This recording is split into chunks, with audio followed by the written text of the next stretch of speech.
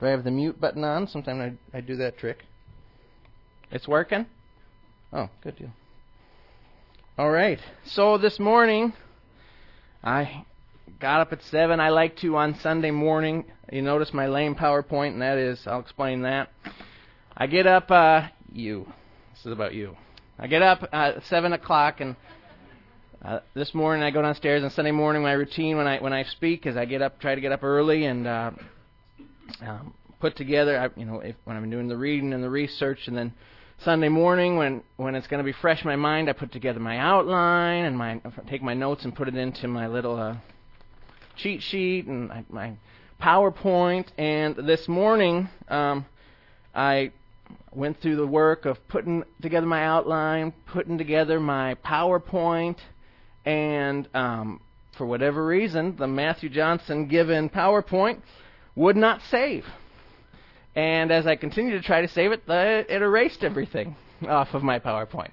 And then I went and I thought, I'll just cut and paste from this onto the PowerPoint, and I erased everything off of this somehow. And so about 8:30, when you heard your name being said in vain, that was me. Okay, if your ears were burning, that was me. So you and Samsung, but mostly you. Excited about this passage, and it will deal with what I think is just such an important and critical part of who we are, and that's our heart. And you'll see throughout the passage as we get going here that Jesus addresses man's heart. Now, last year, as I was starting my read through the Bible in a year routine so that I could brag about it when I accomplished it, I started off strong. All right, Old Testament. We cruised through the Old Testament. I didn't even bother trying to pronounce names. We just worked through it, all right? We got through it, and I had some serious Christian bragging rights because I was on schedule. And then we hit the Gospels, and because I found it so difficult to read through the Gospels in big chunks at a time. There's just too much going on, and maybe because I'm not real smart dude, but I was having to break down the Gospels into these chunks to understand what was going on because there's just so much there. In fact, you can read the Gospels back in about 4 different ways. You can read it through just for the story, kind of the story of Jesus. You can read it through a second time and read it for the teaching of Jesus. You can read it through a third time and look at the prophecy, and it was been said, and then you can look at a 4th time and try to get the overall picture of what was going on. And so there's just, and you can read more than that. There's just so much going on in the New Testament. So again, Matthew signs me 37 verses this morning. So thanks, Matthew. But we're going to try to get through it. And this book, even though this chapter, Mark 7, even though it is a large one, it connects in some really beautiful ways. And I don't know if it's I don't know how to say that because I think I know that it was purposely intended to do that, but there's so many great connections that we'll see. So let's pray and ask the Lord to bless our time this morning and really open our hearts to what He has. Father, I'm really grateful for this church. I'm grateful for the chance that we have every Sunday to get together and look at Your Word and try to understand what Your best is for us. God, there's a huge opportunity for me to get in the way of what Your clear message from this chapter would be. And so I pray You'd refuse to let that happen.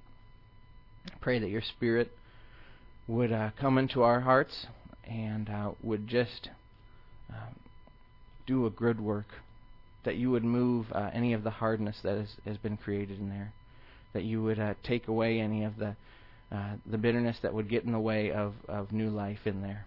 And I pray that You would just do an awesome work in our hearts this morning. In Your name, amen.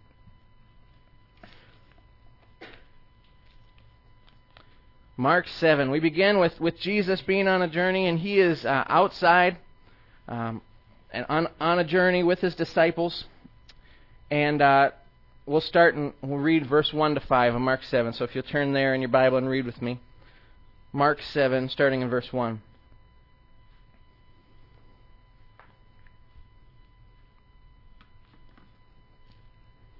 The Pharisees and some of the scribes gathered around Him when they had come from Jerusalem. and had seen that some of his disciples were eating their bread with impure hands, that is, unwashed. For the Pharisees and all the Jews do not eat unless they can carefully wash their hands, thus observing the traditions of the elders. And when they come from the marketplace, they do not eat unless they cleanse themselves. And there are many other things which they have received in order to observe, such as the washing of cups and pitchers and copper pots. The Pharisees and the scribes asked him, "Why do your disciples not walk according to the tradition of the elders, but eat their bread with impure hands?" So we start this chapter with the examining of a relationship. And that is the relationship of Jesus and the Pharisees. It's a very interesting relationship, and you see the conflict throughout the gospel, throughout Jesus' life really, is this conflict with Jesus and the Pharisees and the scribes. And as you read, you get the impression that no one riles up Jesus as easily as the Pharisees. Now again, I'm not talking about riles up in a sinful way, but a genuine, no one makes Jesus righteously angry faster than the Pharisees. All right, these are the people that probably really tested Jesus' ability to love. He had to purposefully love them, I bet. And he said, "I was tempted in all things." This was his testing for if he could love. And guess what? He loved them. But they would frustrate him. No one could frustrate him quite like them. In the verse 2, and in verse 2 we read that they have come from Jerusalem. Now why did they come from Jerusalem? Because just like the crowds, they are fans of Jesus, right? They love Jesus, and so they are coming from Jerusalem. They can't get enough of him, following him around, can't get enough of this guy. No, they have made the journey with a purposeful mindset from Jerusalem to come and continue to attempt to catch him in something that will disqualify him or make him look foolish or make his words meaningless. They have come with the expressed intent and purpose to ruin him. Now, I don't know about you, but I do not have people traveling wherever I go on a regular basis with the express purpose of catching me in whatever I say. Oh, I heard what you said there. I'm going to report that back. Okay. That would be miserable. And yet, this is the context which we read this first portion here of Scripture, is that the Pharisees and the scribes, now the scribes, as I understand it, are connected to the Pharisees. They were as well teachers of the laws, but they were the enforcers of the laws. They understood the laws, so that many times it's referred to them that they were the lawyers of the day. They were had the express purpose of interpreting the law and defending the law, or their version of the law. And so they're following. So not only the Pharisees, the religious leaders, but also these lawyers are following along with the hope that they can catch Jesus in something. And so the first thing they do is they make an accusation against the disciples. And now it's interesting. Their purpose, if someone was following me around, how long would it take them before they could find fault in me? Man, it would not take long. It would not take long as someone was next to me, shadowing me, for them to be able to point out, But with Jesus, they had been following him along for a long time. And the part of their frustration is that they could not find the ammo they needed to ruin this man. So what do? They take a shot at the disciples. All right, we got him. We're going to go through disciples. We're going to discredit him by those that he has chosen to surround himself, by those he calls his followers. We're going to look at their character and their content, and we're going to judge that man by that. And so they tried to a character assassination through the disciples. Really interesting. And I think they thought they had him. And we read that they say, listen, Jesus, what is going on? We just saw your boys eating. Guess what? They are not observing the laws that we have created.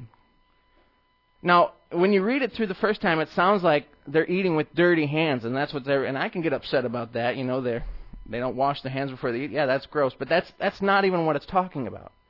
You see, the washing of hands inside of the context of this portion is a ceremony that was created, an extra biblical, thing that they had created, a ceremony that they had taught the Jewish people to follow for them to be ceremonial clean.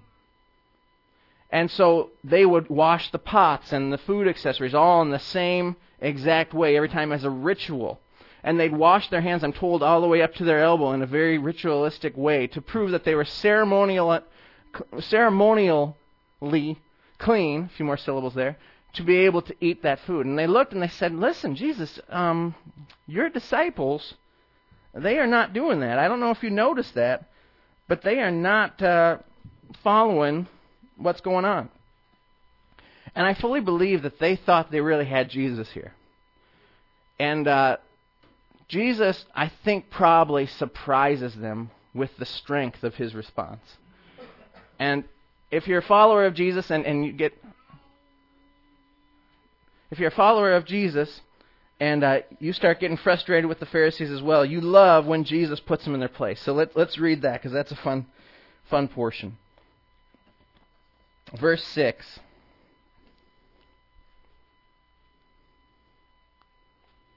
Jesus quotes Scripture here to point out the hypocrisy of the Pharisees. And he said to them, rightly did Isaiah prophesy of you hypocrites, as it is written, this people honors me with their lips, but their heart is far away from me. But in vain do they worship me, teaching as doctrines the precepts of men. Neglecting the commandment of God, you hold to the tradition of men. He was also saying to them, you are experts at setting aside the commandment of God in order to keep your tradition. For Moses said, honor your father and mother. And he who speaks evil of father or mother is to be put to death. But you say, if a man says to his father or his mother, whatever I have that would help you is Corban, that is to say, given to God, you no longer permit him to do anything for his father or his mother, thus invalidating the word of God by your tradition, which you have handed down, and you do many such things as that. Jesus says some strong things. Verse 6 again, this people honors me with their lips, but their heart is far from me. Nothing frustrated Jesus more than the Pharisees. And this is a perfect summation of what the Pharisees were all about. You honor me with your lips, but your heart is far from me. I feel like it's impossible for us to go any further without stopping to make some application. This is the challenge for every follower of Jesus. This is the danger for every true follower of Jesus. You honor me with your lips. You come to church and you sing. You pray to me. You talk to your other Christian friends about me. You honor me. You express with your words and your mouth that you know my rightful place in your life. But your heart is far from me. That's a scary thing. And I've been there. I've been there on several occasions where I'm saying all the right things and saying all the things that need to be heard so that I can continue to keep the appearance that I want to keep. And yet my heart is struggling or not in line with what the words that I'm saying, whether it be a sin issue or whether it be something I'm holding against someone else, which is a sin. But all of those things in the background happening in my heart while I continue to act like everything is hunky-dory with my words. And what's crazy is when we hold that kind of living, where we are refusing to show that we have issues and problems and acting, suppressing that truth in our life, but continuing to express like everything is fine and we are perfect followers of Jesus, we have become what? Hypocrites, Pharisees. Nothing frustrates Jesus more than the Pharisees. Jesus, like he always does, to point out their error, he quotes Scripture. And he quotes Isaiah to talk to them about the state of their hearts. And he calls them out on these made-up, man-made rules that reveal the true nature of their heart. He calls them out on the things that they have done that show that they are not interested in truly a real relationship of honor and love to God. They are more interested in using the appearance of a relationship with God to get what they want. And he calls them out on it. So rather than melting when they make this accusation against his disciples, he goes on the offensive and says, no, listen, no, you're not going to get away with that. That's incorrect. That's untruth. Let me tell you some truth. Jesus addresses the crowd all around him next to make some sense. So he's done with those guys. Well, let me address the example, the one example that he had given him. Moses in the law, the commandment said, honor your father and your mother. And what that meant was that when your dad or your mom became elderly, was no longer able to provide for themselves, what does it mean to honor your father and mother in that case? Well, you as their child, take care of them. Unless there's extenuating circumstances where someone is impossible to take care of. Let's just do it. No. The truth is that that's your role. That's your obligation to honor your father and mother. And the Pharisees, seeing an opportunity to, one, not do something that's difficult, make up this rule, and they say, what you can do is if you say that money and those provisions that you are going to use to take care of your elderly parents, all that money and that provision that you were going to use for them, you say, oh, you know what, Bob, this is Corbin, which is unto the Lord. Then, what you can do is say, sorry, man, my hands are clean of the responsibility to take care of you and mom. And you say that because this money is for the Lord. Now, Jesus addresses that, but the crazy thing is, according to the tradition, is that the Pharisees then wouldn't even require those people that were claiming this was unto the Lord to give that money to the temple or give that money to something else. So it was just a convenient man-made rule that instead of following the heart of God was made up so that we could, with all good conscience and good appearance, do something entirely evil. And Jesus calls them out on it right in front of everybody. And he points out the hypocrisy of it in front of everybody. I wonder why they didn't like him. An example would be Mom and Dad right now. I appreciate there, and many of you have done it. Mom and Dad are taking care of Grandpa Phil, and there's some provisions that are made for Grandpa Phil. Well, an example of what was happening, to make it real, was someone consider, those of you that visited Grandpa Phil, consider his state. They were literally saying, you're on your own.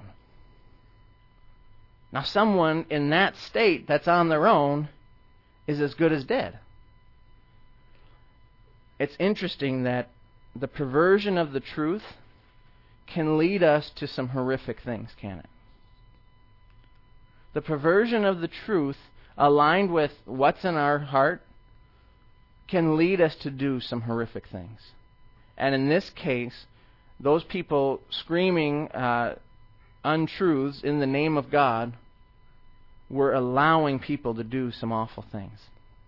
And Jesus is frustrated with that.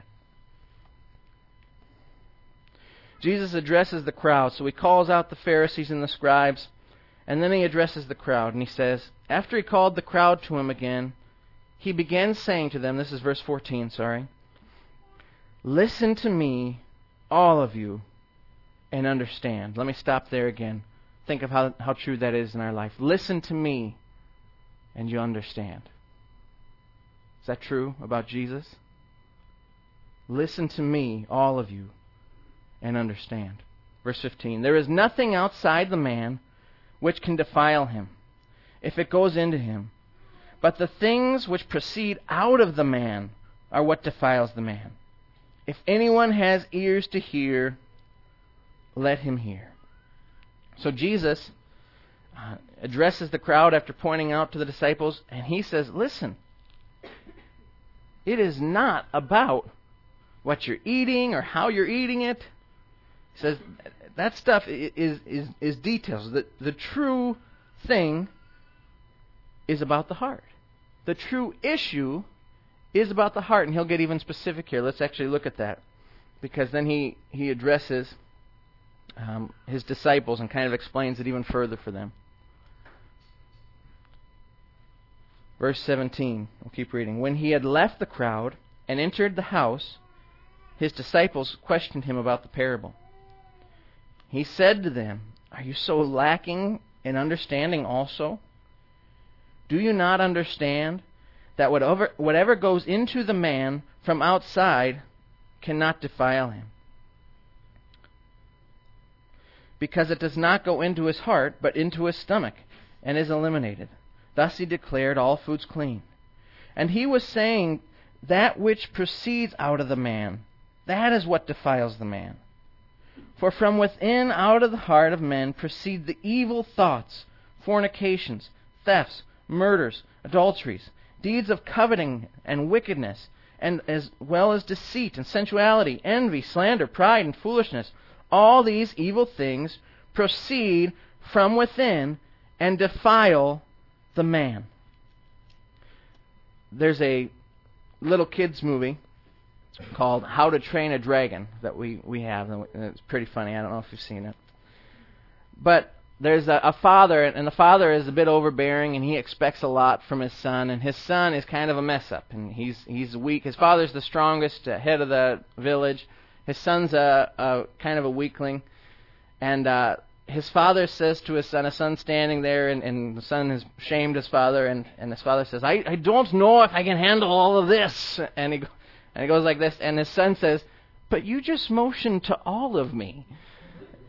And that was the truth, that the father was really disappointed in everything his son was about. And when someone comes to us and was to ask, if we were to ask, okay, what's wrong with us? They could just motion to all of us. Because we are messed up. We have serious heart issues. And Jesus saying to his disciples, listen, don't you guys understand the greater issue here? It's not about the food. It's not about what goes in, because it's about the heart and what comes out of the heart. You've heard the phrase, the greatest single cause of atheism in the world today is Christians that claim Jesus with their mouth but then deny him by their lifestyle. That statement's not true. The greatest single cause of atheism in the world today is the fact that we are serious sinners with awful hearts that will reject God at every opportunity we can. Now, the fact that there's believers that are denying Jesus and are denying him by their lifestyle, that obviously is a huge, huge hurt. But the truth is, on our own, we will not seek God. On our own, in our own hearts, left to our own, we have nothing good to offer. And this is a theme that permeates the whole chapter 7 of Mark. The heart of man. Something that the Lord has really been working on me lately is this problem that we have of trying to think how to phrase it just right. It's a problem that we have of faking it. It's a problem we have of saying the right things and doing the right things and then denying him with our lifestyle. And it's mixed together with this inability to understand who we really are. The proper understanding of who we really are without God and what our value and worth really is apart from God is found in this book and in this chapter. For from within, out of the heart of men, proceed the evil thoughts, fornications, thefts, murders, adulteries, deeds of coveting and wickedness, as well as deceit, sensuality, envy, slander, pride, and foolishness. All these evil things proceed from within. We are losers.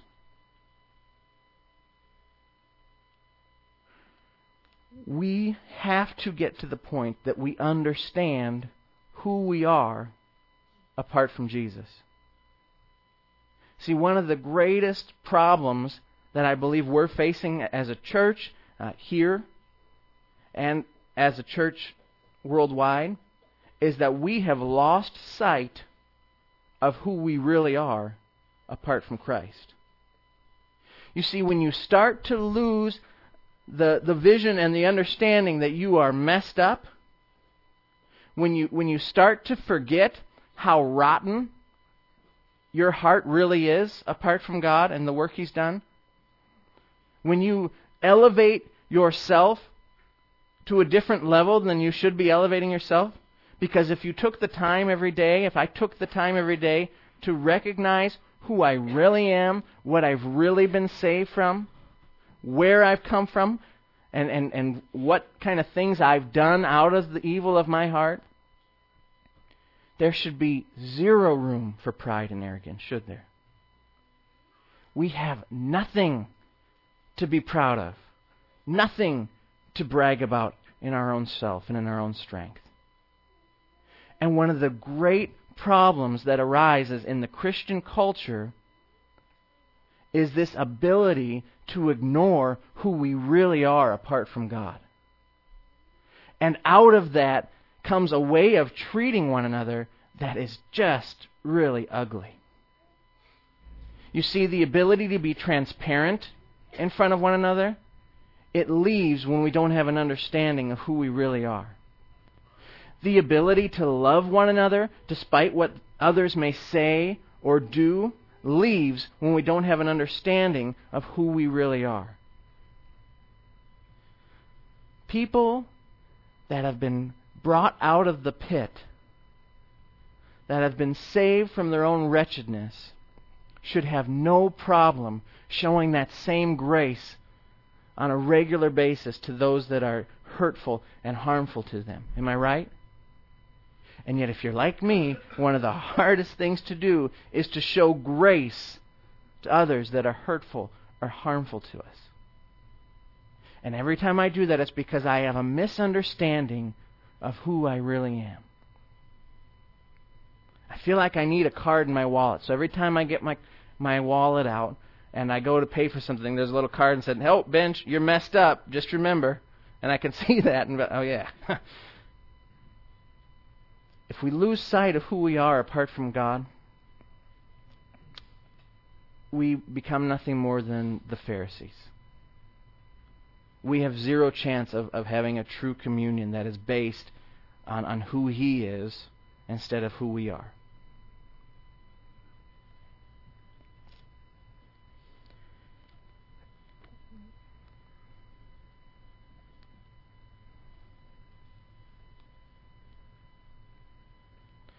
When we evaluate our own hearts, we have to understand that we are grace-filled sinners.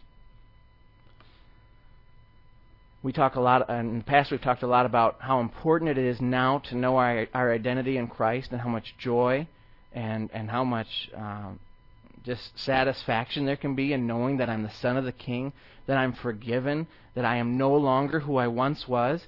And that is beautiful.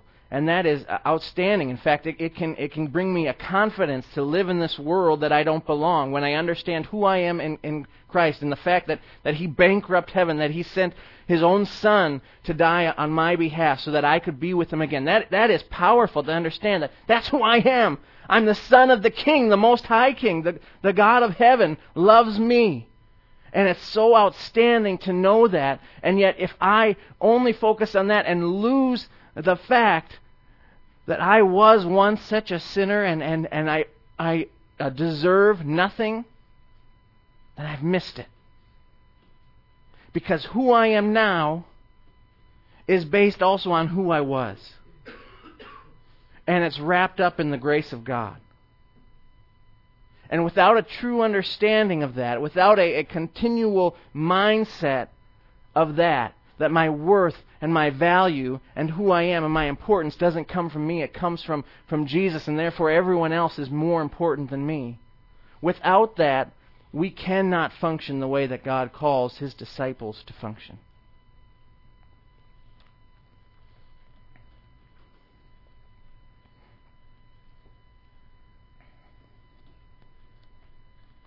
So Jesus answers the questions of man, and I didn't even realize this, but Mark 7 is really where my life verse comes from, and I didn't even understand that till I looked closer and found it. But verse 19 is really my favorite verse at this point. So read this together.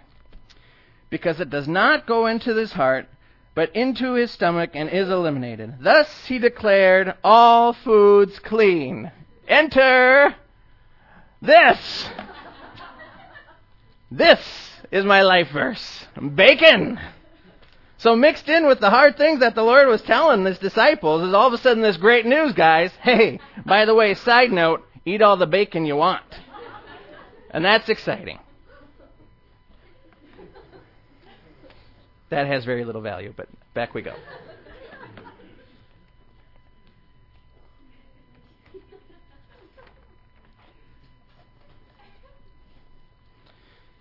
Read with me in verse 24. Jesus got up and went. He went away from there to the region of Tyre. And when he had entered a house, he wanted no one to know of it. Yet he could not escape notice. So Jesus, wanting some privacy, I guess I don't know exactly the reasons, but he didn't want anyone to know where he was going. And yet, because of the name recognition, the face recognition that he had, because he was healing people, and the kind of teaching he was giving, he could not go anywhere without being noticed. And so for whatever his reasons were for wanting to enter, whether it be for a 20-minute nap or whether it be to rest, to continue to teach his disciples, it was interrupted. And verse 25, after hearing of him, a woman whose little daughter had an unclean spirit, and what I believe this is a woman whose daughter had actually been possessed by a demon of some sort, immediately came and fell at his feet. Now the woman was a Gentile of the Syrophoenician race. I don't know if I'm saying that right, but Syrophoenician race. And she kept coming, asking him to cast the demon out of her daughter. So let's just grab a little perspective of this lady. She is desperate. She understands what's happening to her daughter is out of her control, and so she goes to the only place she can think of that offers hope. That's the feet of the Lord Jesus. And so she pushes her way into this home, is what it sounds like, that she ignores the request for a little privacy and comes bursting in because she has to get to the man that can help, Jesus. It's interesting that right away she has an understanding of who she is and who Jesus is, doesn't she? Because what does she do? She throws herself at the feet of Jesus. And this whole portion is fantastic. It's confusing and makes you say, Lord, what are you saying to this poor lady? But the whole portion now that we'll read is a test that Jesus is giving to this lady. And you know what the test is? The test is your heart in the right place? Do you understand who you are and who I am? Or are you just going to be like the rest of the Pharisees and the rest of the people that I've been healing that are just takers? That are here to take the things I can do for them and walk away. And so he is testing her now. So let's read what happens. Verse 27. And he was saying to her, let the children be satisfied first, for it is not good to take the children's bread and throw it to the dogs. Now, anyone else read that and think to themselves, what did he just say? Why is he talking to her that way? And when I read it, it does. It makes me a little uncomfortable. But guess what? Jesus makes us a little uncomfortable, doesn't he? But Jesus is unafraid here to say something brash because he is testing this woman's heart. He's testing to see if her heart is in the right place. Is she just a taker? Is she just someone that is going to take something and then deny me, walk away and deny me? Or is her heart humbled? Does she understand her need? And what does he mean? If we break this verse down a little bit, we won't take a lot of time, but let the children be satisfied first. She's a Gentile. And Jesus' ministry to this point has been to the Jewish people. And so this is an example, one of the first examples of Jesus reaching out to the Gentiles, letting everyone know that his ministry on earth was not just for the Jewish people, but for the whole world. But he says it to her. He says, let the children be satisfied first, for it is not good to take the children's bread and throw it to the dogs. Now, instead of getting her feelings hurt, she acknowledged, wait, I know. I am a dog. I am nothing. And listen to this response because it's beautiful and it needs to be our response when we come to the Lord. But she answered and said to him, yes, Lord, but even the dogs under the table feed on the children's crumbs. And he said to her, because of this answer, go. The demon has gone out of your daughter. Jesus tests her, and she passes. And with humility in her heart, with an understanding of who she is and who Jesus is, she still begs for his grace. And he gives his grace freely. A side note of that is that her daughter is not in front of Jesus. And so Jesus, the fully man, fully God, is sitting here and heals someone miles away. Not too bad.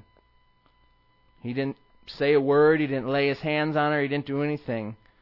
But when God decides to heal someone, there is nothing that is outside of his bounds. There is nothing outside of his capability and his doing it. It's a picture that Jesus, the man, was also Jesus, the God.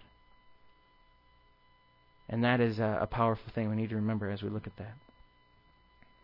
And going back to her home, she found the child lying on the bed, the demon having left. I wonder what she was thinking as she was running back, not knowing exactly what to expect, or maybe she had full faith that her daughter had been healed, but I can't imagine the relief of walking in and seeing the child who had been possessed laying in there on the bed in the right mind, resting. Jesus does wonderful things.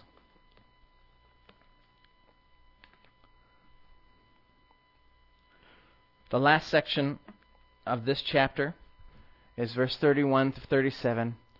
Jesus heals a man who could not speak or hear. Read with me verse 31. Again he went out from the region of Tyre and came through Sidon to the Sea of Galilee, within the region of Decapolis. They brought to him one who was deaf and spoke with difficulty, and they implored him to lay his hand on him. Jesus took him aside from the crowd. Interesting. By himself, and he put his fingers into his ears. And after spitting, he touched his tongue with the saliva. And looking up to heaven with a deep sigh, he said to him, Ephatha, which is, be opened. And his ears were opened, and the impediment of his tongue was removed, and he began to speak plainly. And he gave them orders not to tell anyone, but the more he ordered them, the more widely they continued to proclaim it. They were utterly astonished, saying, He has done all things well. He makes even the deaf to hear, and the mute to speak. Here's a man whose life had been, I'm sure, frustration, whose life had been difficult. Because back then, I don't think there were any programs for those people that had special needs. You were an outcast. If you had something that was out of the norm, you were an outcast. And Jesus, once again, goes to an outcast and gives hearing to a deaf man. And then he does something in verse 36. So he heals this man who's not been able to speak properly because he can't hear correctly. And he heals this man. And all of a sudden this man can hear, and he can proclaim now. So he can hear and he can proclaim the truth about Jesus. And Jesus says to him not to tell anyone. Well, this guy who had just had his life turned upside down, who had just had his life made markedly better, can't contain himself. And there's a good discussion. That's a good discussion for you. What was the guy supposed to do? And so it's interesting. Verse 36. I read a commentator that was just really strong in how sinful this guy was. We can't overlook even the smallest disobedience. And so that was interesting. And then I'm going through that. That it was disobedience that he was supposed to not tell anyone, and yet you relate to this guy that how can you not tell anyone? How can you not? And so I'm interested in reading that more and looking into that more. What about that portion? Here's my thought, though. But the more he ordered them, the more widely they continued to proclaim it. Here's what's really interesting. Things have switched now. Jesus has been seen as the King. His work was accomplished on the cross. The work that one of the reasons they think he was asking people to be quiet is because his work was not yet ready to be accomplished. And now, though, here, if we go to the cross and we go to the resurrection, his work has been completed. He has come to earth, lived the perfect life, gave his life on the cross for you and for me, to make us whole, to bring us from the state that we were once in, the depravity and evilness of our own heart, and has made us whole. And you know what he's saying to us? Proclaim it. Say it. Listen, guys, do you realize what I did for you? Tell people. Go, you can tell people. Go, come on, yes. Tell them so they can know me. Tell them so that I can love them. Tell them so that they can have me. Go, go, go. And the more he proclaims it, the less we say it. See, this guy wasn't supposed to say anything, and he couldn't help himself. He was told not to say anything, and he couldn't help but say it. We've been told, go say it. We don't say anything. If we understand who we really are, if we understand the condition of our heart, that we are messed up people that have no business having any relationship with God apart from God and apart from what He's done, with that perspective, with that understanding, with that knowledge of who we are, if that's truly how we see ourselves, we will proclaim Him. Because when messed up people have their lives changed, they can't help but say it. But when people that have grown arrogant in who they are, that have grown into this blessing, in this relationship from their Father, and have grown into it like it's something they've grabbed and something that they've earned and something that they've worked for, then they're silent. This whole chapter is an outstanding picture of Jesus' request for us to be people of transparency, people with an understanding of who we really are and who it is that saves us. So many of the problems in our church will be solved if we can understand that we are messed up people that have only been saved by grace. And if we can't go back there, if we can't live in that, but if we continue to act like we've earned something and we're entitled to this, then there is no hope for us, one, to effectively reach a lost world, and there's no hope for us to effectively reach one another for the good news of Jesus. Let's pray. Father, you are such a good God. I'm so grateful that you sent your Son, Jesus. I'm so grateful that you sent him to live on this earth and he experienced the things that we experience. He was faced with the same trials as we face on a regular basis. He understood what it was to be hungry and tired. He understood what it was to have to deal with people that are completely unlovable. And yet, if anyone had the right to not pay attention to the lowly, to not pay attention to the unlovable, it was Jesus because of his position of being God. Yeah, Father, what I'm so excited about is that Jesus humbled himself. And he reached out to the lowly and the losers and the messed up.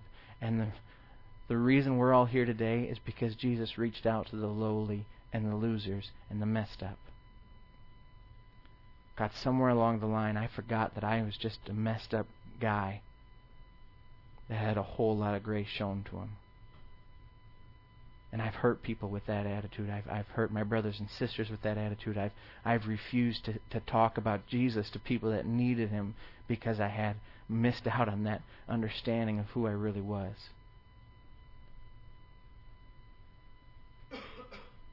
God, we don't want to take your grace for granted, and yet that's what we've done.